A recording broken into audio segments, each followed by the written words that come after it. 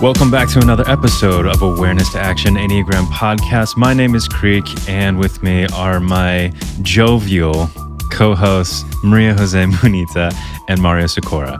How does that hit you today? Do you feel jovial? I'm just assuming things at this point. Do you got a thesaurus for me, Jeff? Okay, Mr. Big Words. The funny thing is that in Spanish, do you know how you say jovial? No. I don't. Jovial. Jovial. Yeah, it's the same. Great. Interesting. Yeah. I don't know. So I do. Jovial? So I do. I just played tennis all weekend. So I feel very You're feeling jovial. Huh? I am. That's good. That's good. Yeah. Well, Mario, you could be a Santa Claus if you... Well, that's jolly, You know. isn't it? I mean, does Santa Claus get viewed as jovial? I think so. No. Yeah. All right. Whatever. Anyways, we are I get talking... curmudgeonly much more often than jovial. What is that? Curmudgeonly. What's that? Like, a grumpy old man kind of. Well, I get that. Yeah. Yeah. What's grumpy in Spanish? Enojon. Enojon? Enojon. Is it like... that sounds like angry. Yes. Well, what's the difference? Yeah, that's fair. Subdued anger. We're actually going to be talking about the process of change with each type. We're going to be talking about 1, 2, and 3 today, giving some specific examples on how to apply the awareness to action process which we outlined in the previous episode. So make sure to go listen to those to kind of get an idea of what we're talking about. But yeah, we're going to go type specific. So this is fun. So where do we want to start? Well, first of all, I think what we agreed we would do is look at how we did it originally in Awareness to Action in the book. This process was first spelled out 20 years ago in our book, Awareness to Action, The Enneagram, Emotional Intelligence and Change by me and Bob Talon.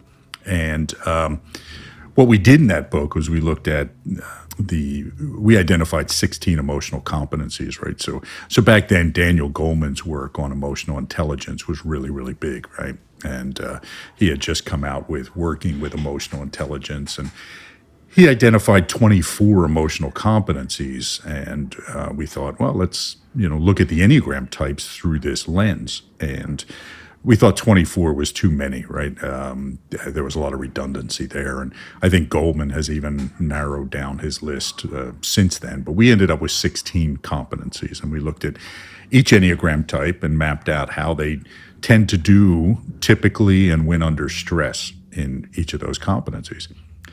From there, we picked one and put it through the awareness to action process. So as we talk about these, I'd like to kind of talk about how we did in the book and then how things have evolved since then, right? One would hope there's been a little evolution since over 20 years. So You mean you have changed your mind? I have changed my mind. I've changed my mind quite a bit, yeah. Too often at times. There's a recipe. Once we get something printed, he changes his mind about something that it's printed there. It never fails. What is that? What's that tendency about? Well, one would hope that one is always learning, right? And one is always seeing things a little bit differently, and one is always refining their insights. And this is one of the challenges of writing a book. And you see this a lot in the Enneagram. I mean, how much of the Enneagram literature do we see that's based on books that are 25 years old? Yeah. And even the authors of those books don't teach things that way anymore, right? But now they're taken as gospel in some of the more, superficial approaches to the Enneagram because, I heard it in the book, I read it in the book, and, that sort of thing. So, Right. and look, we know a lot of those authors. We know, I don't know, Maria Jose, we know pretty much all the major Enneagram authors, and their ideas are different, right? Because that's what smart people do, right? They change their mind over time. And, but again, if you go back to awareness to action, I think it holds up pretty well, the descriptions of the types. One thing I will say, since we're talking about the book, it's pretty clear to me that each chapter is focused on a particular subtype of the types, right? We don't talk about subtypes in that book because it wasn't something I was that focused on at the time, and hadn't developed my ideas in that area for, until later. So you can see the chapter on the 8, for example, is about the navigating 8, and the chapter on the 6 is the preserving 6, and that sort of thing. So that's one thing. Were I to write the book again, I would do differently, right? Book is called. So the book's Awareness to Action: The Enneagram, Emotional Intelligence, and Change. Yeah, the other thing that changed, it's that it was originally the strategies were originally striving to be perfect and connected and secure, etc. And now it's striving to feel, which is a big difference, I think. And it shows the emphasis on that affective state that drives so much of this, right? So much of these behaviors, so many of these thoughts, so many of these patterns of emotion. It's this regulating need to feel a certain way. Mm-hmm. One slightly bunny trail question. Yeah. Do you have any intention of rewriting, re-releasing your books? Well, they're all still out there, right? I mean, we did, not that this helps most of our listeners, but there was a Middle Eastern version that is updated. So if you're ever in Cairo, you can stop at Diwan bookstore and pick up the book. It's a beautiful bookstore. It is. It's a wonderful bookstore. Yeah, it's a great place. Swing through Cairo. Yeah, and in the ebook, we did change it to striving to feel, right? But the tricky thing about Awareness to Action is that it was published by University of Scranton Press, and they basically went out of business, but decided to keep all the books in print. The press went out of business, but the university's still there, that sort of thing. So, I wouldn't go back and do, Awareness to Action 2. Sure. We've done Instinctual Leadership, which I think is, a good update and a good complement to Awareness to Action. And our Enneagram Guidebook, I think, is a real simple version of that combines the best of the two of those. Great. Well, let's go ahead and jump into. We'll start with 1. And what was the original, and then how did you shift that language into more modern terms? Yeah, so it's not even, I think, how we shifted. So, what we did in the book is we looked at, okay. I'm going to ask the question better. No.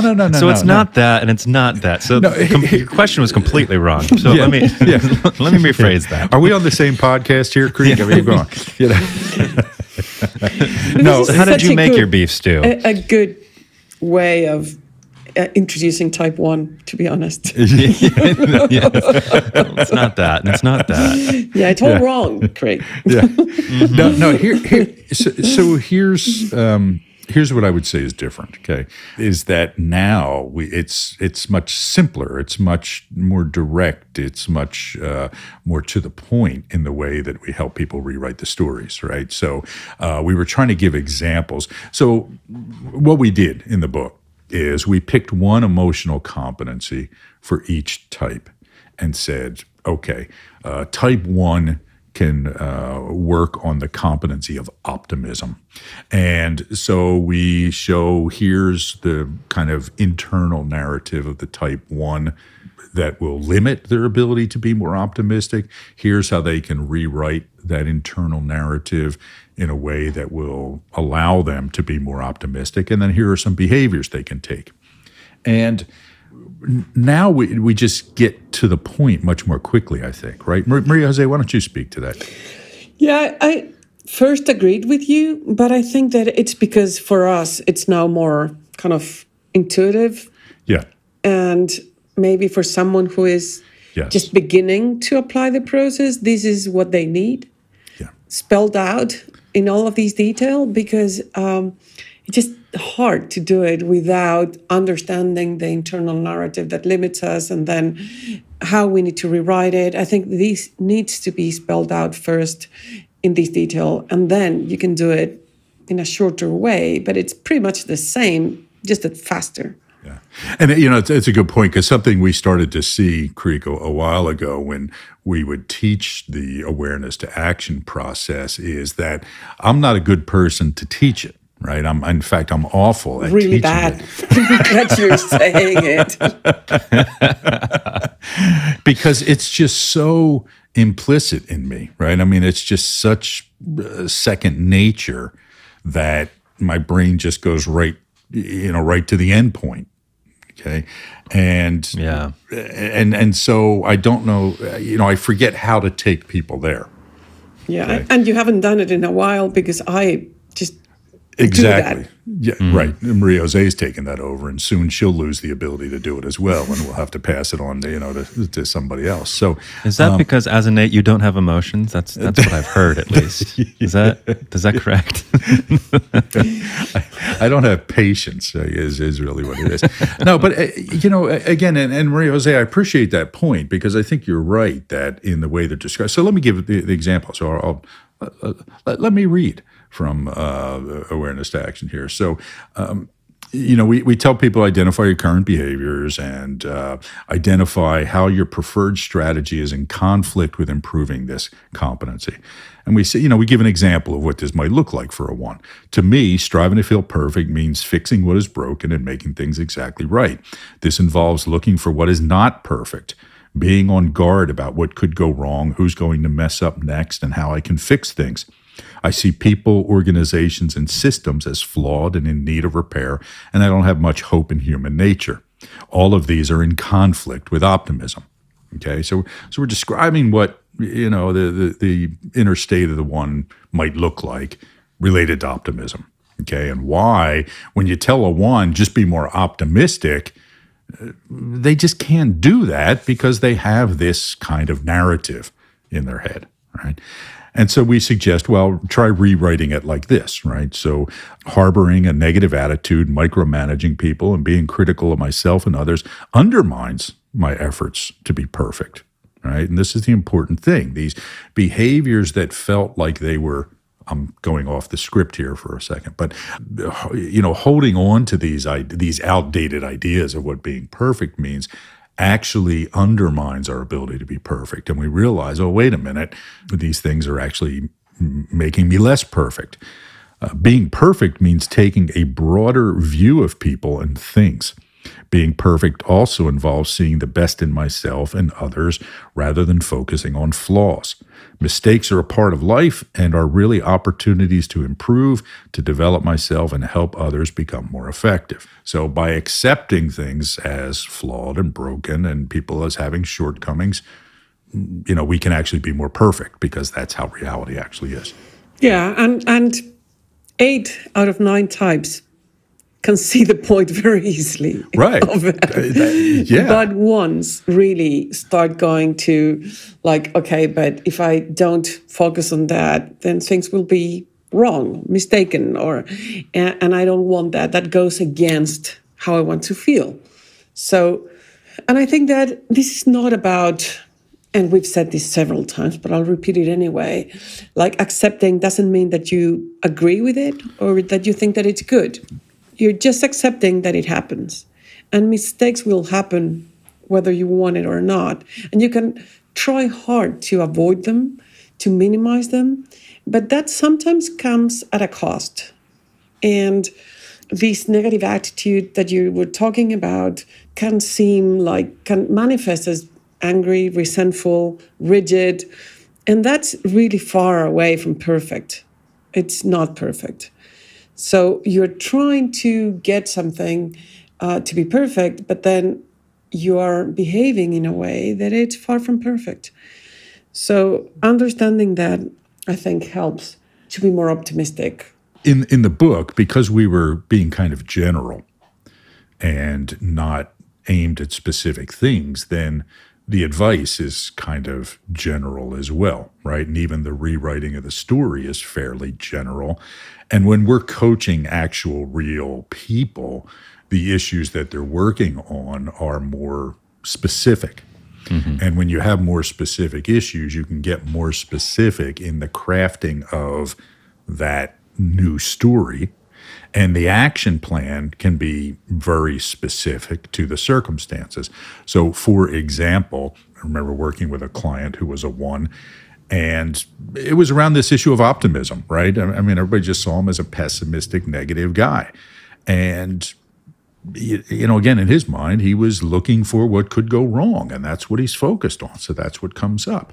And he started accepting that, okay, it's actually more perfect if my people like coming to work, right? If they do a good job and they're inspired and motivated, and that optimism would help with that. So he said, okay, well, I can be more perfect by being optimistic at least some of the time, particularly around these 3 people who really seem to need it the most.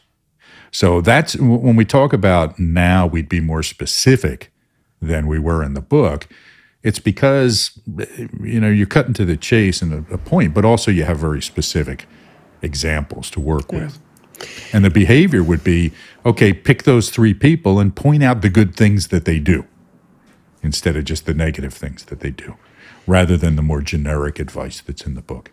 Yeah, I'll share a personal example, just you taking advantage of me being a 1 and understanding how tricky it is to talk about clients' experiences because of confidentiality issues. But at some point when I started doing workshops with clients, with teams, I would get really stressed out and rigid about the structure and the agenda of the training. And I was kind of pissed off when people didn't follow the rules or didn't stop talking when I asked them to stop talking. And because if the workshop were to be perfect, they had to do as I said. That's what I thought. And then when I noticed that I was getting angry about it, I thought, well, being angry while facilitating a workshop is not really perfect. So I started rewriting the story of what's being perfect. And it felt a lot more perfect to create a positive environment than to go strictly by the agenda that I had created. And then I realized that sometimes things need to happen. And that links back to the other 2 emotional intelligence competencies that you came up with for 1s, which are adaptability and empathy. And when you have more empathy and say, okay, maybe these people need to talk more. They haven't talked about this issue ever. And I'll let them talk, even if time is up. And then I am more adaptable in that because of that. Then I feel lighter and more optimistic about them. And I'm not judging them, but I am kind of understanding that that's what they need and that's the best for them in that particular moment. That feels perfect. It's not that I'm saying, I'll let these go the wrong way, but I'll just accept it. No.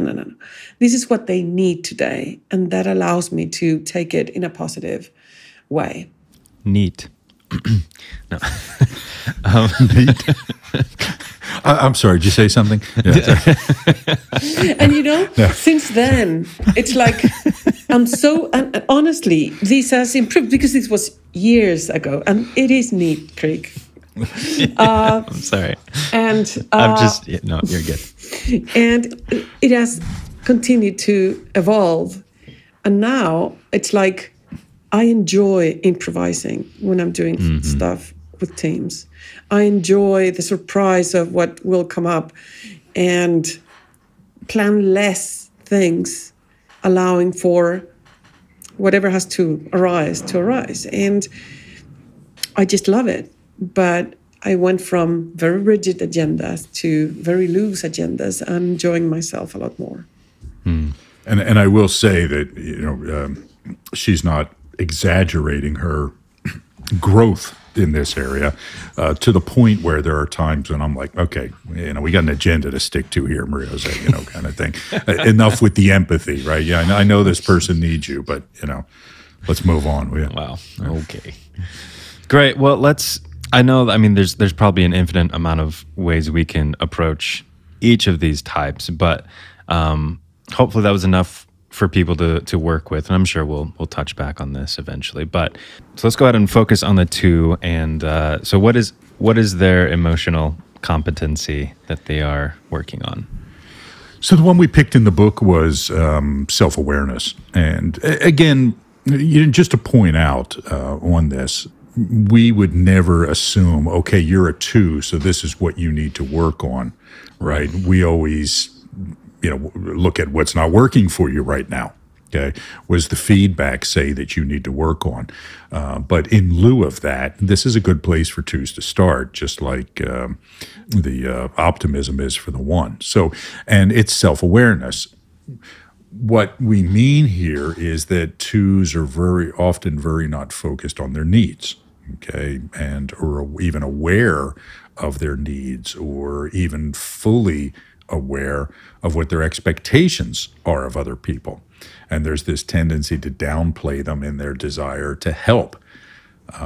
One of the analogies I almost always use with the 2s that I work with is, seeing yourself, when you're on an airplane, right? And they're going over the safety instructions, and they say, if there's a loss of cabin pressure, the mask is going to fall down, and make sure you put your own mask on before you try to help other people.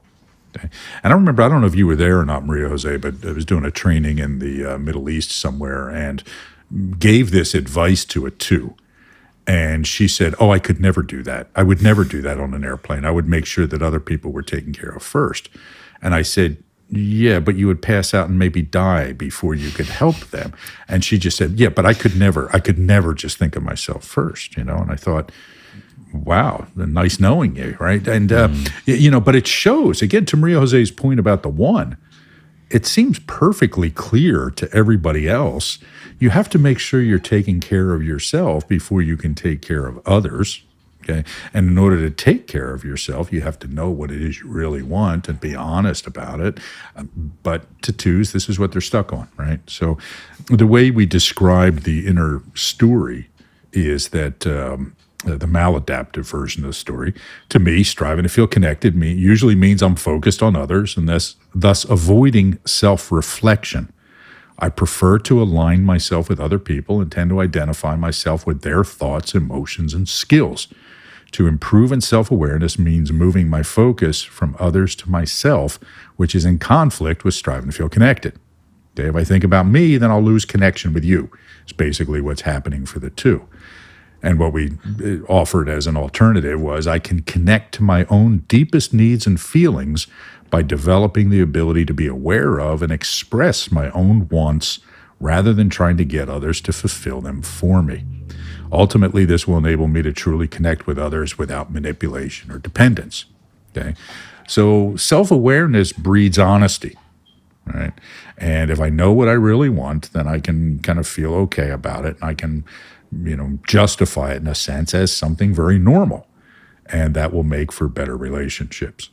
I really like it that it's self-awareness and it's not asking for help or things like that, right, that are kind of the typical things that people say to 2s, because it's to the point. Like, it just solves so many issues. It's a good lever to focus first on self-awareness rather than doing things, but reflecting on what you're feeling, what you need, what's happening with you. Can we push in just a little bit into, when I think of self-awareness, it doesn't track with me as an emotional thing that we need to be. It just doesn't feel like an emotional thing.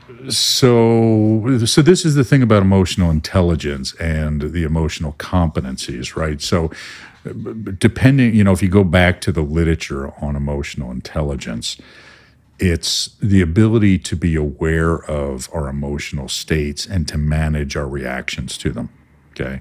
And the ability to be aware of other people's emotional states and manage our responses to them.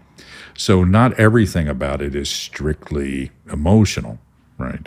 But self-awareness is usually kind of, identified as pretty much the first emotional competency that the literature talks about, right? Because without that, If I don't have self-awareness, how do I know what I'm feeling, right? How do I know what whether my responses are appropriate or not? Okay, so emotional intelligence is built off a foundation of cognitive self-awareness. I'll share an experience I had with the two. This is not my client, but this is a process this person went through. So she's a transmitting two, and she's there for everyone around her all the time with like good vibes, high energy. And at some point, she was feeling low on energy. She was feeling not depressed, I have to say, but just not feeling energetic enough to just be there for other people. And she started getting worried about it. And she talked to someone. So that was the first thing. She had to get to a point where she couldn't function properly to stop and say, okay, what's going on with me? When she did, and we had to force her to ask for help, the person who helped her said, you know what? You don't need anybody's help, but just to focus on yourself and kind of give yourself the advice that you would give to someone else. You know what to do. You just don't pay attention to it. So if you pay attention and think about yourself as if you were talking to someone else, what advice would you give? And I thought it was pretty cool because I was sure that she needed help, like from a coach or someone. But she just needed to pay attention to herself, not find tools to know what to do or anything. So by doing that, she was better able to be in a good mood, have more energy, and connect with others more effectively, because she was getting more isolated, because she was feeling down and she didn't want to engage with people because of that. I feel like what you're not saying is these are the emotions that each type needs to work on. No, it's a skill in engaging in the emotion what these are. Yeah, these are emotional competencies. Okay, which is not about being competent in emotion, but rather competent in what does it mean to be competent in emotion, right? Sure. In some circles, it means learning how to feel certain emotions. And some people not great with anger, some people not great with sadness. Right. So it's, so when you say, and I'm not... Sure. Push back. Yeah, I'm not picking on you here. It's when you say to somebody, okay, you have to learn how to feel anger. Mm-hmm. Okay. Well, there's a whole lot of cognitive work that goes into that. You can't just feel your way to learning how to feel anger better, right? You have to make decisions. You have to do explorations. You have to ask yourself questions. Okay. And these are all things that happen intellectually. I mean, it's kind of a false distinction to think that our emotions and our thoughts are not deeply intertwined with each other. Sure. Okay? And skillful thinking often also means being aware of recognizing our emotional states, right? Because if I'm angry, I might be making bad decisions, so I have to recognize that I'm angry. Okay, so emotional competencies are things like, risk taking, cooperation, for example, is considered an emotional competency. Well, how do you feel cooperative, right? It's rooted in a management of my emotional states, but also thinking and behaviors. Okay, So this isn't necessarily getting caught up in your head and thinking about all the things. It's like for a lot of people, right? When you're angry, you need some level of cognitive. Okay, I know that in order to process this well, to feel the somaticism of anger, right, I need to realize that I'm not actually in danger, and then I can actually go into the emotion. But what does it mean to go into the emotion? Meaning to feel it, to process it, to let it. What does it mean to give process you data? It? And give you data, right? So again, it's all these things are a mixture of thinking, feeling, and doing. Okay? And that's what emotions are. They're a complex of feelings. Okay. So yeah, Who emotional. are you saying has a complex? So, a good example to go back to this self-awareness thing and type 2 in, I don't know, it's my favorite of the two Richard Gere and Julia Roberts romantic comedies, The Runaway Bride. There's this, great kind of subplot where Richard Gere would ask all of her ex-fiancés what were her favorite kind of egg. And they would say, oh, she loves omelets just like me. And the next one would say, she likes scrambled eggs just like me, etc.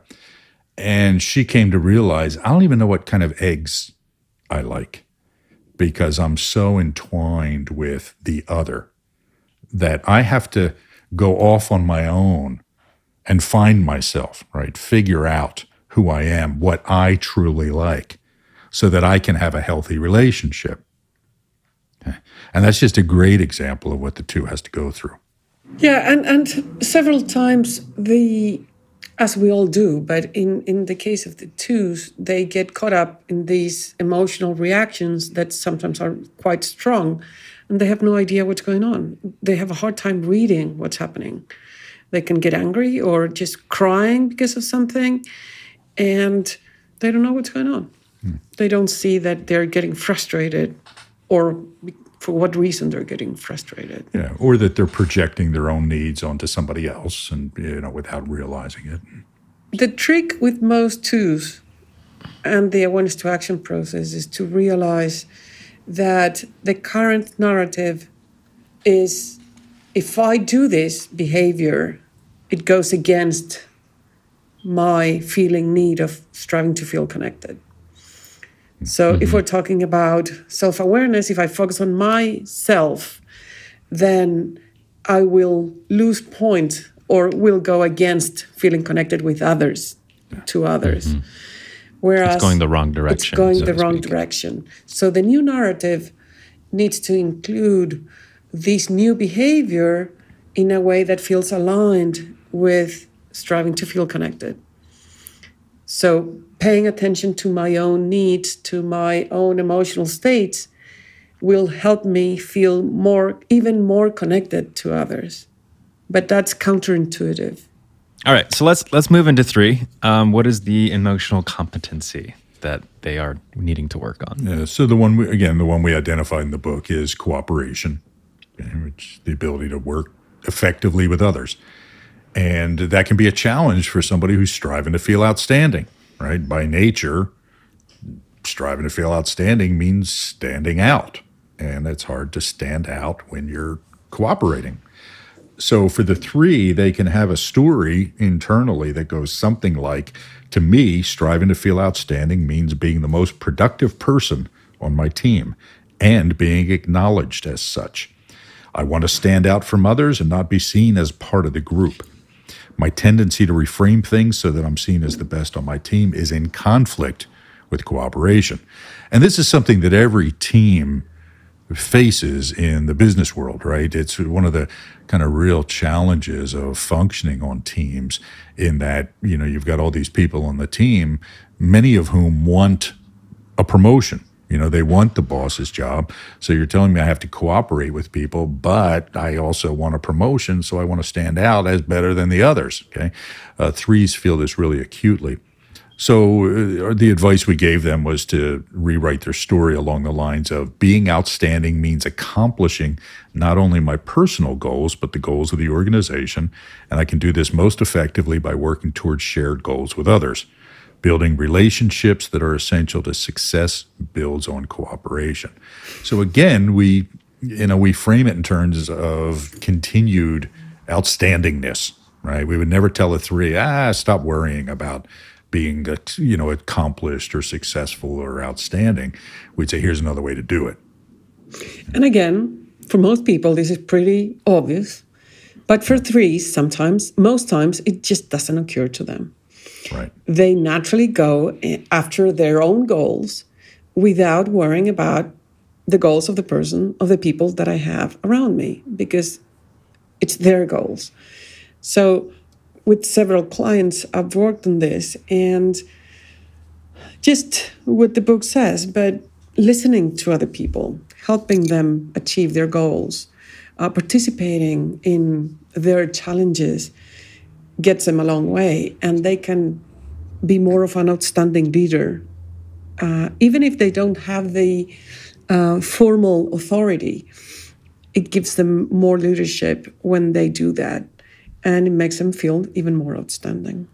The trick for getting through to threes is to help them see other people as amplifiers of their accomplishments, right?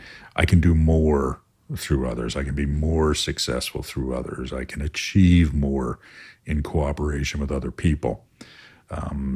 And again, it speaks the language they want to hear and that they'll respond to, and it makes them better people, right? Which is what we're after here.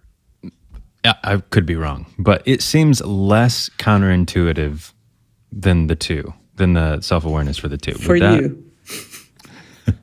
Okay. No, sorry. Yeah. Sure. Well, say more, Creek. Say more about that. Just maybe it's more just maybe it has something to do with navigating, where it's just maybe more natural for me to be like, yeah, you got to work with people. That's how you get things done. Yeah, but when you're talking about your peers, for example, and you don't need them, why worry about them? And the other thing too, a place where I tend to see this most often is not so much amongst peers as it is around subordinates. Threes can really struggle with, it's not that they don't care about their subordinates. In fact, they very much do. But they can become frustrated that other people don't act as quickly as they do, that they don't put as much effort into things as they do. And so they just start to take things on themselves, right? They become kind of a individual contributor. And the trick there is that if they do that, it's just so much easier to ask those people to get things done than to those who are slower. So it's a vicious cycle in that way. One final question that we can answer quickly, and then we can wrap this up. How can other people, if they're in relationship to one of these numbers, how can other people use this awareness to be able to work with that particular number? So I think that if they don't see the cost of not focusing on it or of not developing it, it's hard. But if they see the need, even if they don't know how to do it, it's the first step. And if that's there, helping them see what their current narrative is and how it conflicts with their preferred strategy. So with the two, as per your example, they say, I know that I should be more self-aware. And then you help them get to the point where they can articulate this narrative. Okay, so if I focus too much on myself, I might disconnect from others, for example. That's the inner feeling, and that's the obstacle to doing it. And then you show them how not focusing on their self-awareness makes them disconnect from people. And usually they don't see that. That's something that they are unaware of. And we all are regarding our own preferred strategy. So say, okay, so have you realized that if you don't focus on yourself, if you don't reflect on these things, you kind of get more isolated or you get angry at people? And does that make you feel connected or disconnected from them? Okay, disconnected. Then they realize that what they're doing doesn't help them feel more connected. And that's when they are open to working on something different. Yeah. But they need to see that. It's important to get the person to recognize what it is they ultimately want in a situation. And say it's a 3, okay? All right, well, look, what is it you ultimately want here? Okay.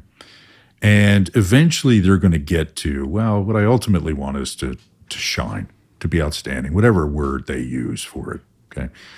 And so we say, okay, well, what's the best way to do that here, right?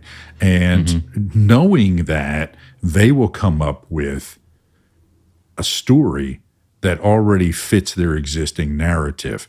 And their initial story is going to be, well, it's just going to be to work harder and to push people harder. And, it's, and you say, okay. Is that really, do you think really that's the best way to do it, And so to kind of, sometimes you kind of have to steer people a little bit.